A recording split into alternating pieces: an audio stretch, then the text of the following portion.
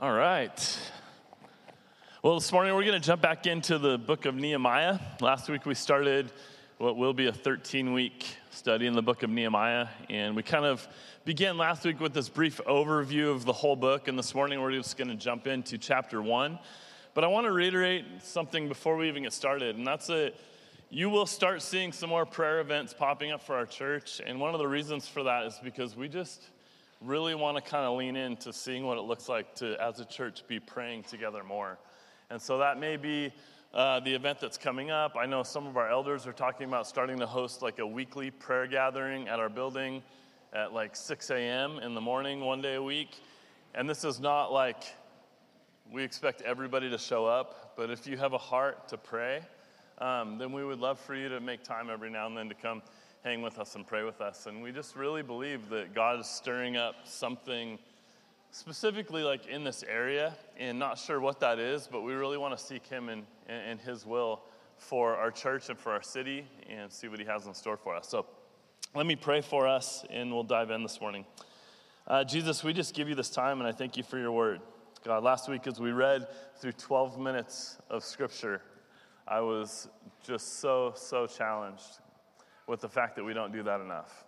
And I just am praying this morning, God, that your word would do what you intended for it to do, Lord, that you would open our hearts, that you would speak to us, that you would help us parse the word and understand it, but also be a people that don't just understand it and know it, but a people that actually live it out. And so we give you this time, Jesus, and we pray your hand be upon every aspect of it. And I thank you for each person here, as I know that you've brought them not for some coincidence this morning, but because there's a purpose they're here. And so I pray that you'd speak to us, God, and we give you this time. In Jesus' name we pray. Amen. So last week, as I said, we kind of flew over the book of Nehemiah, and I gave you an overview of where the events in Nehemiah exist on this grand timeline of redemptive history. And I'd recommend that if you weren't here last week and you want to get caught up on that, go back and listen to the podcast and kind of get caught up on where we're at. But I also gave us a couple major themes to keep in mind as we continue to work our way through Nehemiah over the coming months. And a few things that we're going to be returning back to throughout the next few months. But this morning, we're going to spend all of our time in Nehemiah chapter 1, verses 1 through 11. And there's a lot to get into this morning. So if you want to open up your Bibles with me, it's also going to be on the screens, but I will challenge you this morning. If you don't have a Bible, open it up on your phone. I think there's something significant in us immersing ourselves in the Word and following along. And so I encourage you to do that and not just take my word for it this morning, but actually take God's word for it. So Nehemiah chapter 1, verses 1 through 11 is where we'll be. Quick history lesson as we dive into this, before we jump into the actual text. Nehemiah is the last book of history of sorts in the Old Testament. And so chronologically speaking, although the book of Nehemiah, as you see it in your Bible, is number 16 out of 39 in the Old Testament, you could put it chronologically as like number 37 or 38 or 39 in the Old Testament. It actually goes towards the end. You could attach it to Esther. And so it's the last book of history in the Old Testament. In fact, Haggai, Zechariah, and Malachi, who make up the last three books of the Old Testament, were contemporaries of Nehemiah's. They were the prophets that spoke to the people during this time. Who really cares, right? But it's important because after Nehemiah, the next thing that takes place, historically speaking, is what? It's the coming of Jesus, the coming of the Messiah. But before that happens, God brings his people back to Jerusalem. So the temple has been rebuilt, the people have been restored, the walls and the homes have all been remade by this time. And so the next recorded event is the arrival of Jesus. And so Nehemiah, if you really want to appreciate what comes next, has to be understood. This is a pretty critical book. Nehemiah is sort of setting the table for the coming of Christ. And so you'll see why this is important as we study through the book in the coming weeks. But as we talked about last week, Nehemiah sort of ends tragically. Not to spoil the end for you, but even though there are many things to celebrate in the book of Nehemiah, it actually ends with God's people once again forsaking the Lord and Nehemiah becoming very angry, super despondent. We talked about this last week. He starts pulling people's hairs out, right? And he's getting frustrated. And that's sort of the end. But in all honesty, it's actually really amazing because even though this is the last book of sorts in the Old Testament, it's not the last book in God's story. And I want to remind us of that this morning. And although we're going to learn so much from the leadership of Nehemiah in the weeks ahead, Nehemiah isn't the hero of the story. And even though the book leaves you sort of scratching your head and going like, man, if this guy Zerubbabel can't do it, and Ezra can't do it, and Nehemiah can't do it, if they can't accomplish God's purposes and plans, then actually who can? Which is a really good question for us to ponder. And the answer is given to us 400 years later after this in Jesus. That he's the one who actually can. And so before we dig in, I want you to see that the story of Nehemiah also has this amazing overlay for you and I as well, right? The story of Nehemiah is the story about these rebuilding of walls and the homes in Jerusalem, but it's more a story about the rebuilding of a people through the grace of God who come together under the word of God, committed to the glory of God, and they begin to be a light to the nations and to the ends of the earth. And so it's this story that displays, like in a story form, really the call of the church, which is built up as living stones, with Christ being the cornerstone of his church. And so Nehemiah is this book that points ahead to this better temple, which is not a building. Like so many people, if you've ever been in a church who've used the book of Nehemiah to present a building project to you, right? Like a capital campaign. We're going to build this house. Well, that's really not the purpose of this book, because this book had nothing to do with the building of a physical thing. It actually was the building of a people, the establishment of God's people. That's really the premise of the book.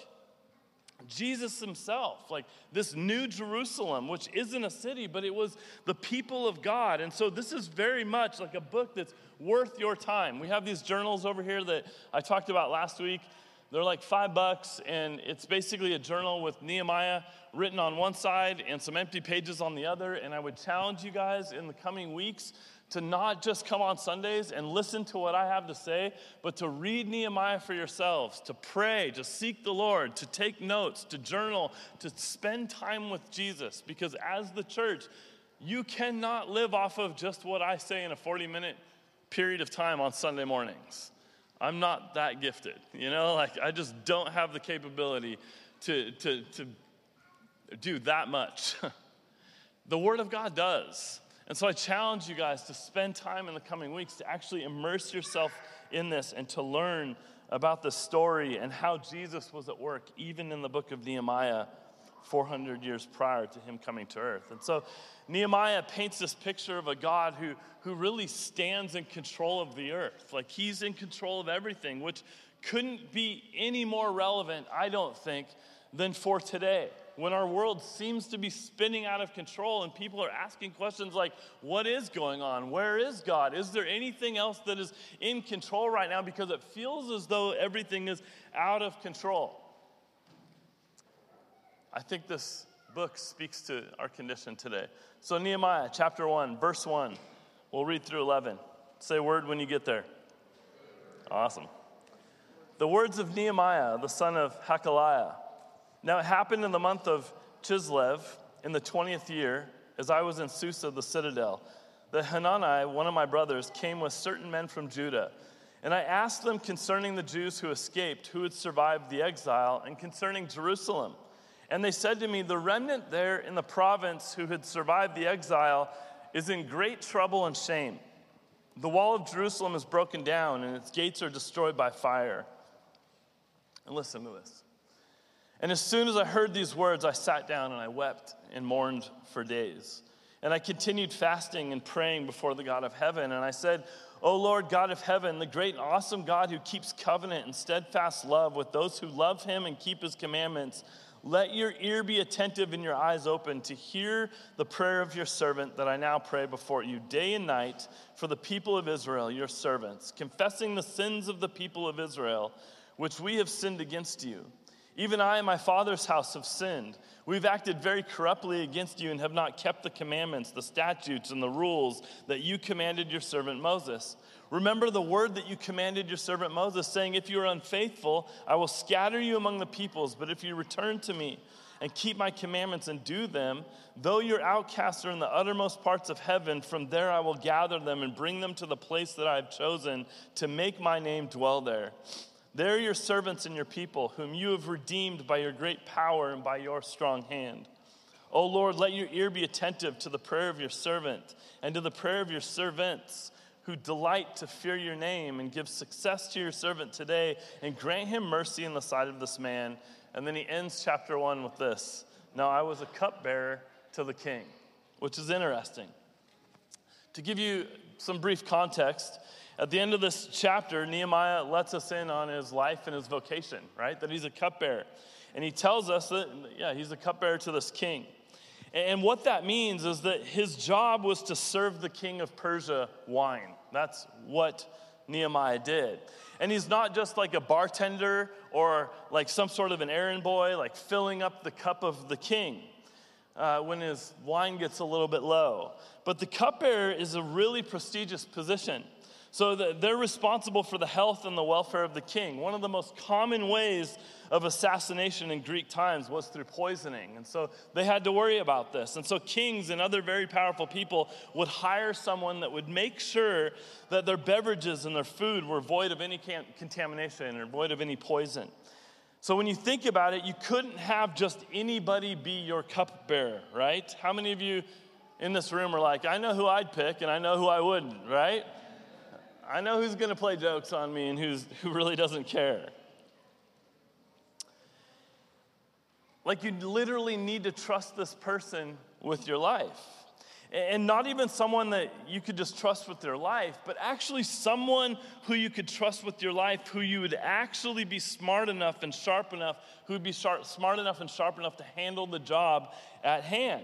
Like, you needed somebody that would be gifted, like logistically, somebody who was gifted administratively to be able to discern and thwart any plot that's been staged against you as the king. Anybody that's trying to take your life, you need to know all of the logistics. And so from the moment the grapes come off of the vine, all the way to the point that the cup touches the king's mouth, this person had to be part of that process. This was a really unique person. And so Nehemiah was that kind of person. And so as we work through the book, you'll see just how unique Nehemiah was. Nehemiah is this man that has tremendous administrative gifting, right? He has this sharp eye for detail. He's the perfect guy to build this wall, actually. He's meticulous, but he's also a man of great integrity. And so he's open and he's transparent about the way that he lives his life. And what we'll see as this book goes on is that it's no wonder that Nehemiah is the cupbearer to a Persian king. Like, despite it being particularly strange that Nehemiah himself was not Persian. Nehemiah is actually Jewish. And so just think about that for a moment. The Persian king, he could have anybody he wants to do this job. He has power, but he's trusted Nehemiah with his life, this Jew. And at some points, the king would have even confided in Nehemiah, someone who was not even Persian, somebody from a different nationality. And so that says a lot about Nehemiah's character, about his integrity. And at this specific point, it's really important because while Nehemiah serves this Persian king as his cupbearer, and he supports this Persian empire, which is 1,000 miles away from home in Jerusalem, Nehemiah still ends up closely identifying with his people, the nation of Israel, the people of God. So read verses 1 and 2 again. The words of Nehemiah, the son of Hakaliah. Now it happened in the month of Chislev in the 20th year, as I was in Susa the citadel, that Hanani, one of my brothers, came with certain men from Judah and asked them concerning the Jews who escaped, who had survived the exile. And so if you stop here, what do we see so far? First, we're told that it's the month of Chislev. This is around November or December on the Jewish calendar. It's wintertime. Nehemiah is in the city of Susa, which makes sense because not only was this an important city in Persia, but it was also the winter home to the king. So this is where the king would go in the wintertime. And so at this time, he's serving King Artaxerxes. And this king is in the 20th year of his reign, according to this passage, which means that this is the halfway point for the empire of Persia. So it's going to be overrun by Alexander the Great in the mid-300s. And so looking at verse 2, this convoy shows up of sorts in Susa, and Nehemiah's brother Hanani is part of this group. And so he asks Nehemiah, what's the latest with Jerusalem? Or Nehemiah asks him, what's the latest with Jerusalem? Like, how are the people doing there? He has no idea.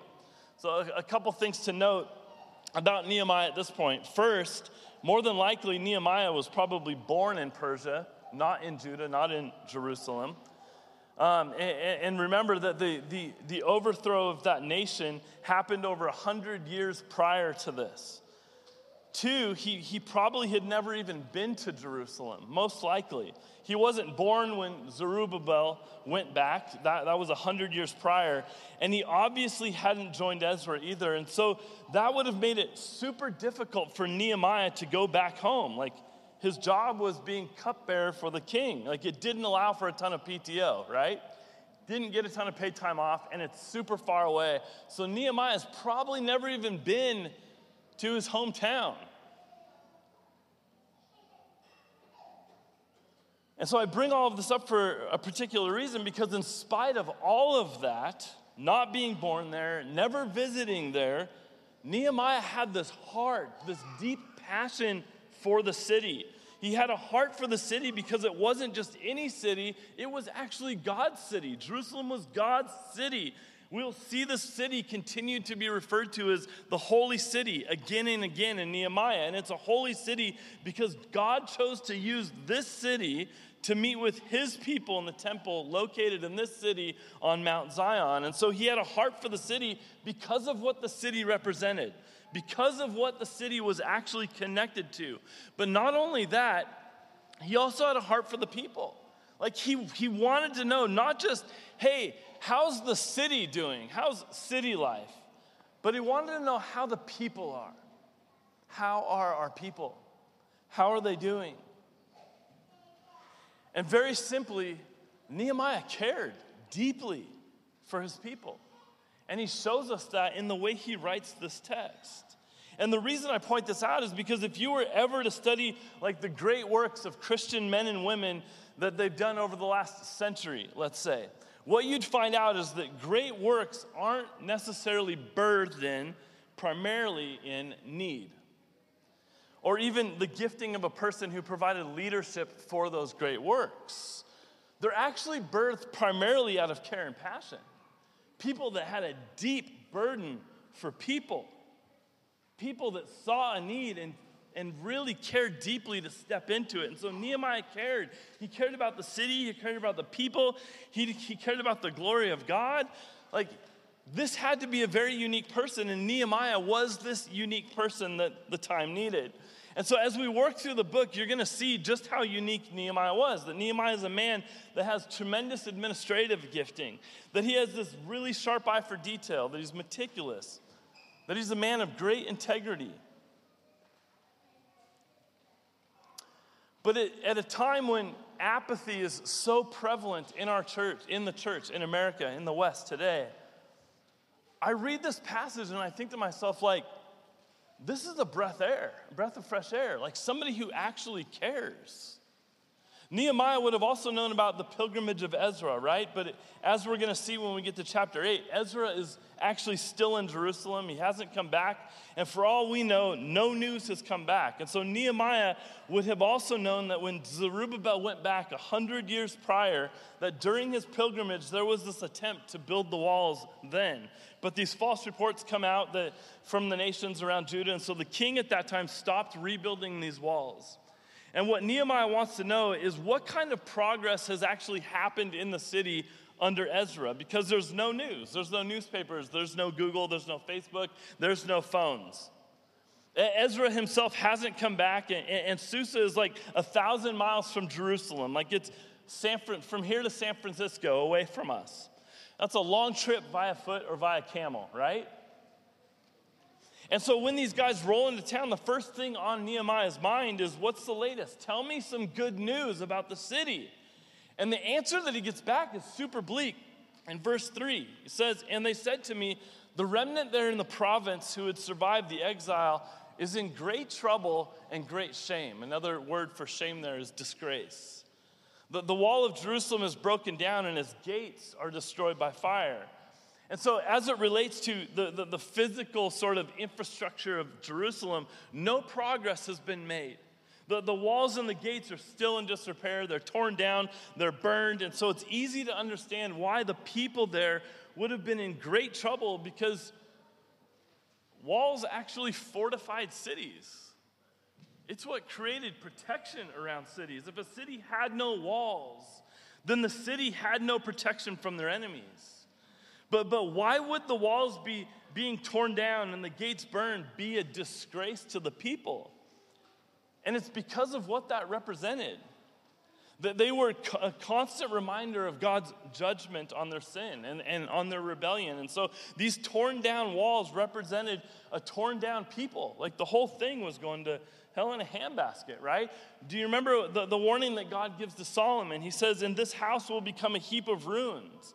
Everyone passing by it will be astonished and will hiss, and they will say, 'Why has the Lord done thus to this land and to this house?' Then they will say, 'Because they had abandoned the Lord their God, who brought their fathers out of the land of Egypt, and laid hold on their gods and worshiped them and served them. Therefore the Lord has brought all this disaster on them.'" They had turned their backs on the Lord. And this is why they felt this shame. This is why the people felt disgraced in this moment. But there also must have been some doubts about God's promises mixed in with this disgrace as well. Like, what about being a nation of priests? Like, that was a promise. What about David's throne existing forever? That was a promise. What about being a light to the nations? This was a promise. And now, along with their God, they're being mocked, they're being scoffed at, and the question really was, is there any hope ahead for our people? Was God still for them? Like, it's been 100 years. Is God still with us, for us? Are his promises still good? And so that's the news that Nehemiah receives. So how does Nehemiah respond? Verse 4, "As soon as I heard these words, I sat down and I mourned for days." Wept and mourned for days. "I continued fasting and praying before the God of heaven." You know, there are times in your life when we hear news or we hear about something, and our response is to sort of sympathize, right? To sort of maybe like shed a tear or two and say things like, "Man, that's just really sad. That's just a bummer." And then we move on. I don't know if any of you in this room are like that. But then there are times when we hear about something and our response comes from the innermost parts of us. Something in us literally breaks and we think to ourselves like, "I have to do something." To step out of the story for a little while, I believe we're at a moment in time like this, where if the state of our world doesn't break us from the inside out and lead us to a place of saying, "I'm going to weep and mourn for days because of what I see happening in this world." I mean, my wife and I often sit there and say, like, I can count on two hands the amount of marriages I know that are on the rocks right now. I can count on multiple hands the amount of people that I know running from the Lord, walking away from the Lord. I can count on multiple hands the amount of pastors that are just like leaving their post because they're so fed up with the church.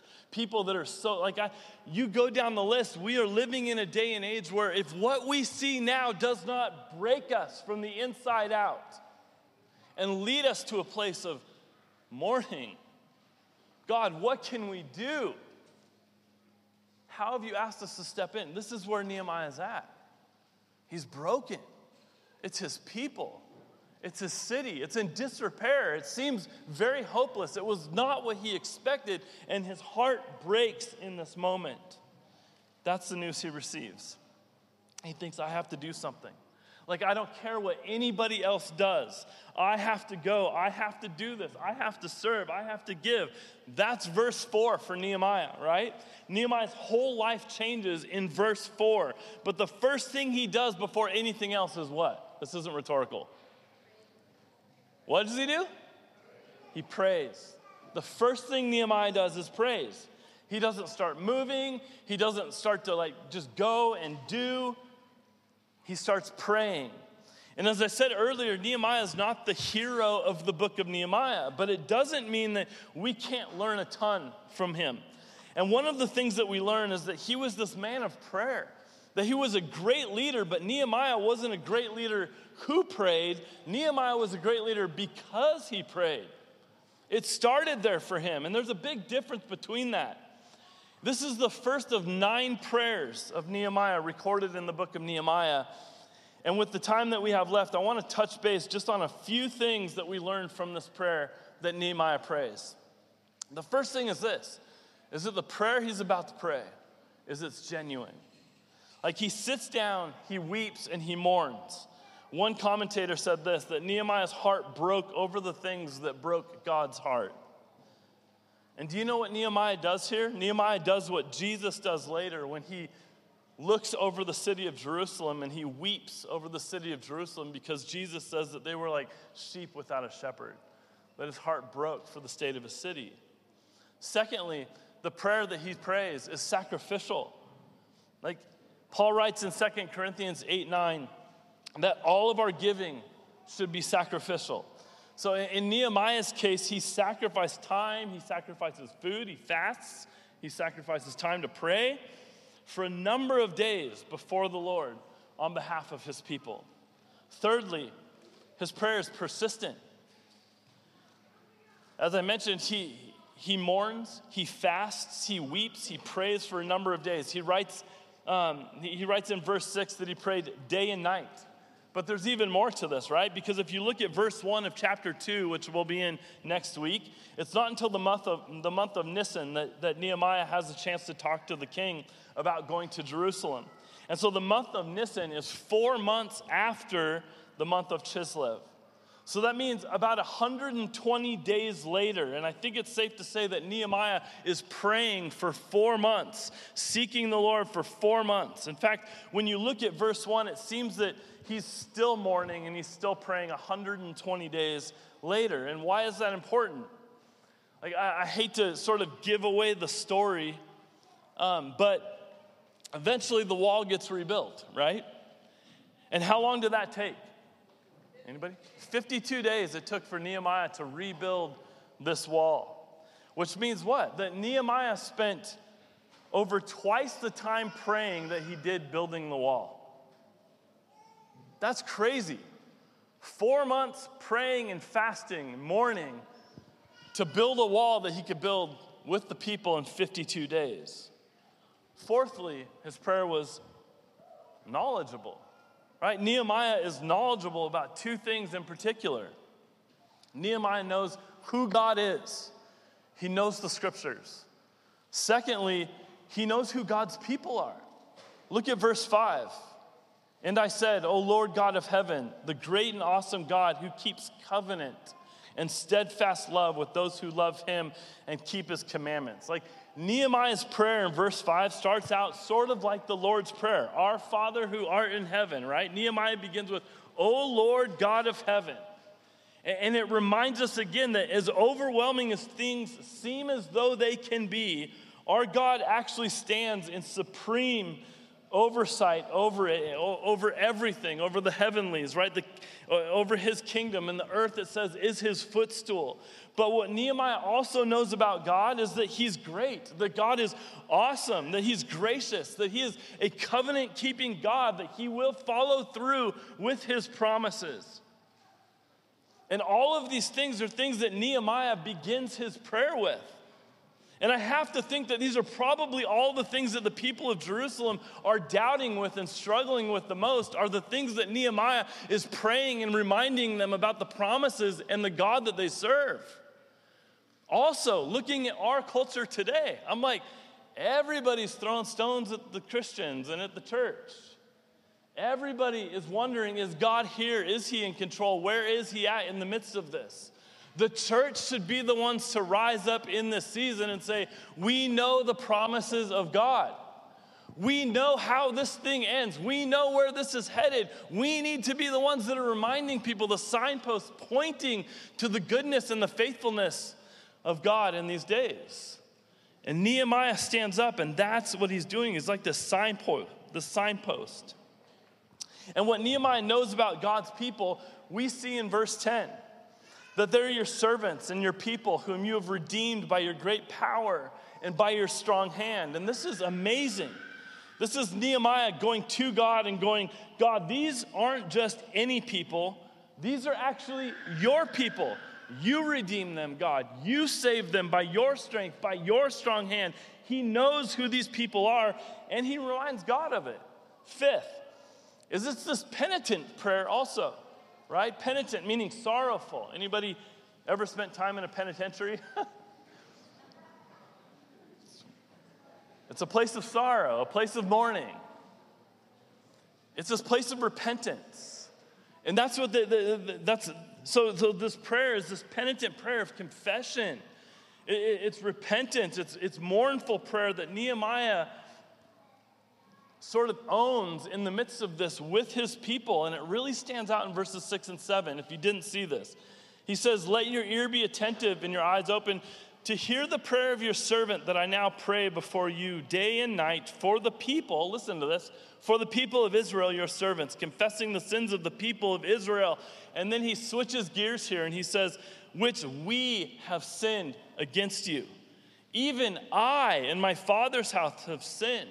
We have acted very corruptly against you and have not kept the commandments, the statutes, and the rules that you commanded your servant Moses. And so this passage is a bit baffling to me because Nehemiah doesn't strike me as a guy who acts corruptly. He's not some shyster.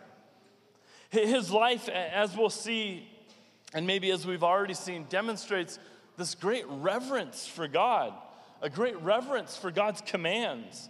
And so why does Nehemiah begin to include himself in this prayer? Well, I think one, that no one is guiltless from breaking the commands of God.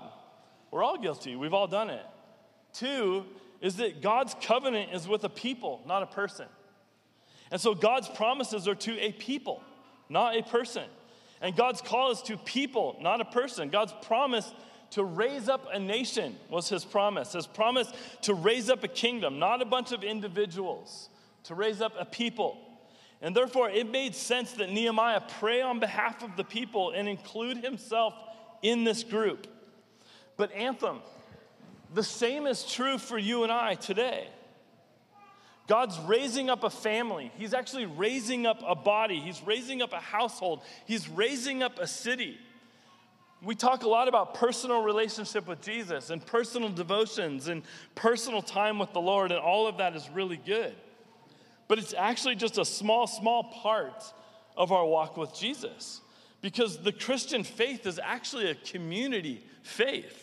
It's not an individual faith. We're saved individually, but we grow and do life together corporately. This is why we talk so heavily about family and community and use that verbiage in the church, because it really is us. And if one suffers, we all suffer. And we're all in this together, and we're praying for the body of Christ, the equipping of the saints. We're praying for all of us to be edified, for the church to be built up. Not just Chris, the church, the whole body. We all need to be lifted up. Paul again says, when one suffers, we all suffer, because we're actually a part of one another. And lastly about his prayer is that it's this confident prayer. He goes on to say in verses 8 and 9, remember the word that you commanded your servant Moses, saying that if you are unfaithful, I'll scatter you among the peoples. But if you return to me and keep my commandments and do them, though your outcasts are in the uttermost parts of heaven, from there I will gather them and bring them to the place that I have chosen to make my name dwell there. I like how one person summed up this portion of Nehemiah's prayer in saying that Nehemiah doesn't demand of God, but asks God for what they don't deserve: grace. Grace to remove their disgrace. And so as we wrap this up, there's something else that Nehemiah does in these verses that I really think we can learn from. He prays God's promises back to him, which is so interesting. He says to him in these verses that I just read, he says, remember God, remember what you promised Moses. Remember God. And then what he does is he quotes from Deuteronomy chapter 30, where God through Moses said the following to his people. He said, and when all these things come upon you, the blessing and the curse which I have set before you, and you call them to mind among all the nations where the Lord your God has driven you, and return to the Lord your God, you and your children, and obey his voice in all that I command you today, with all your heart and with all your soul, then the Lord your God will restore your fortunes and have mercy on you. He will gather you again from all the peoples where the Lord your God has scattered you. And if your outcasts are in the uttermost parts of heaven, from there the Lord your God will gather you. And from there he will take you. And the Lord your God will bring you into the land that your fathers possessed, that you may possess it. And he will make you more prosperous and numerous than your fathers. I heard someone say recently that prayer, in part, is asking God for what he promised to do. And that's what Nehemiah does here, right? God, remember what you said. God, remember what you said. And we can remind God of his promises as well. We can remind him of those things with confidence because God is always true to his word. And so Nehemiah's prayer ends with verse 11. He says, "O Lord, let your ear be attentive to the prayer of your servant and to the prayer of your servants who delight to fear your name. Give success to your servant today. Grant him mercy in the sight of this man. Now I was a cupbearer to the king." Sometimes God calls priests, sometimes God calls kings, and sometimes he calls wine tasters, right? It's so interesting. And as I close, there's just a handful of questions that I kind of want to throw out there to you this morning to have you ponder for a second. 4 questions. 1, and please take this in this morning. I want you to let this sink into your heart. Does your heart break for the things that break God's heart? How would you this morning describe the way you feel about God's glory and God's people? Would you describe that with care, or would you describe that with apathy? Does your heart break for the things that break God's heart this morning? 2, are you a person of prayer? Like, does prayer precede action in your life and then weave its way into the things that you do? Do you start with prayer? 3,